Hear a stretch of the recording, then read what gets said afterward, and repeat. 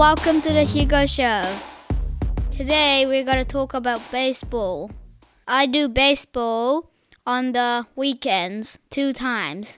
Today we're going to talk about my team and Shohei Otani, the American professional baseball player.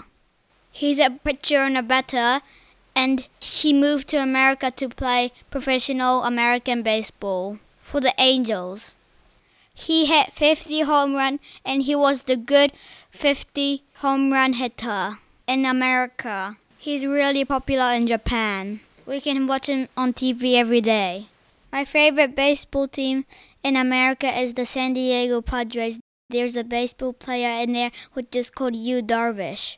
He's from Japan too. He's a really good pitcher and he throws a lot of fastballs.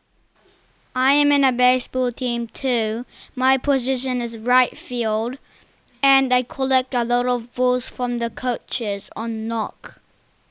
One time I had a dead ball, and one of the good hitting kids hit a center over, and I went all the way to third base, and I was really happy.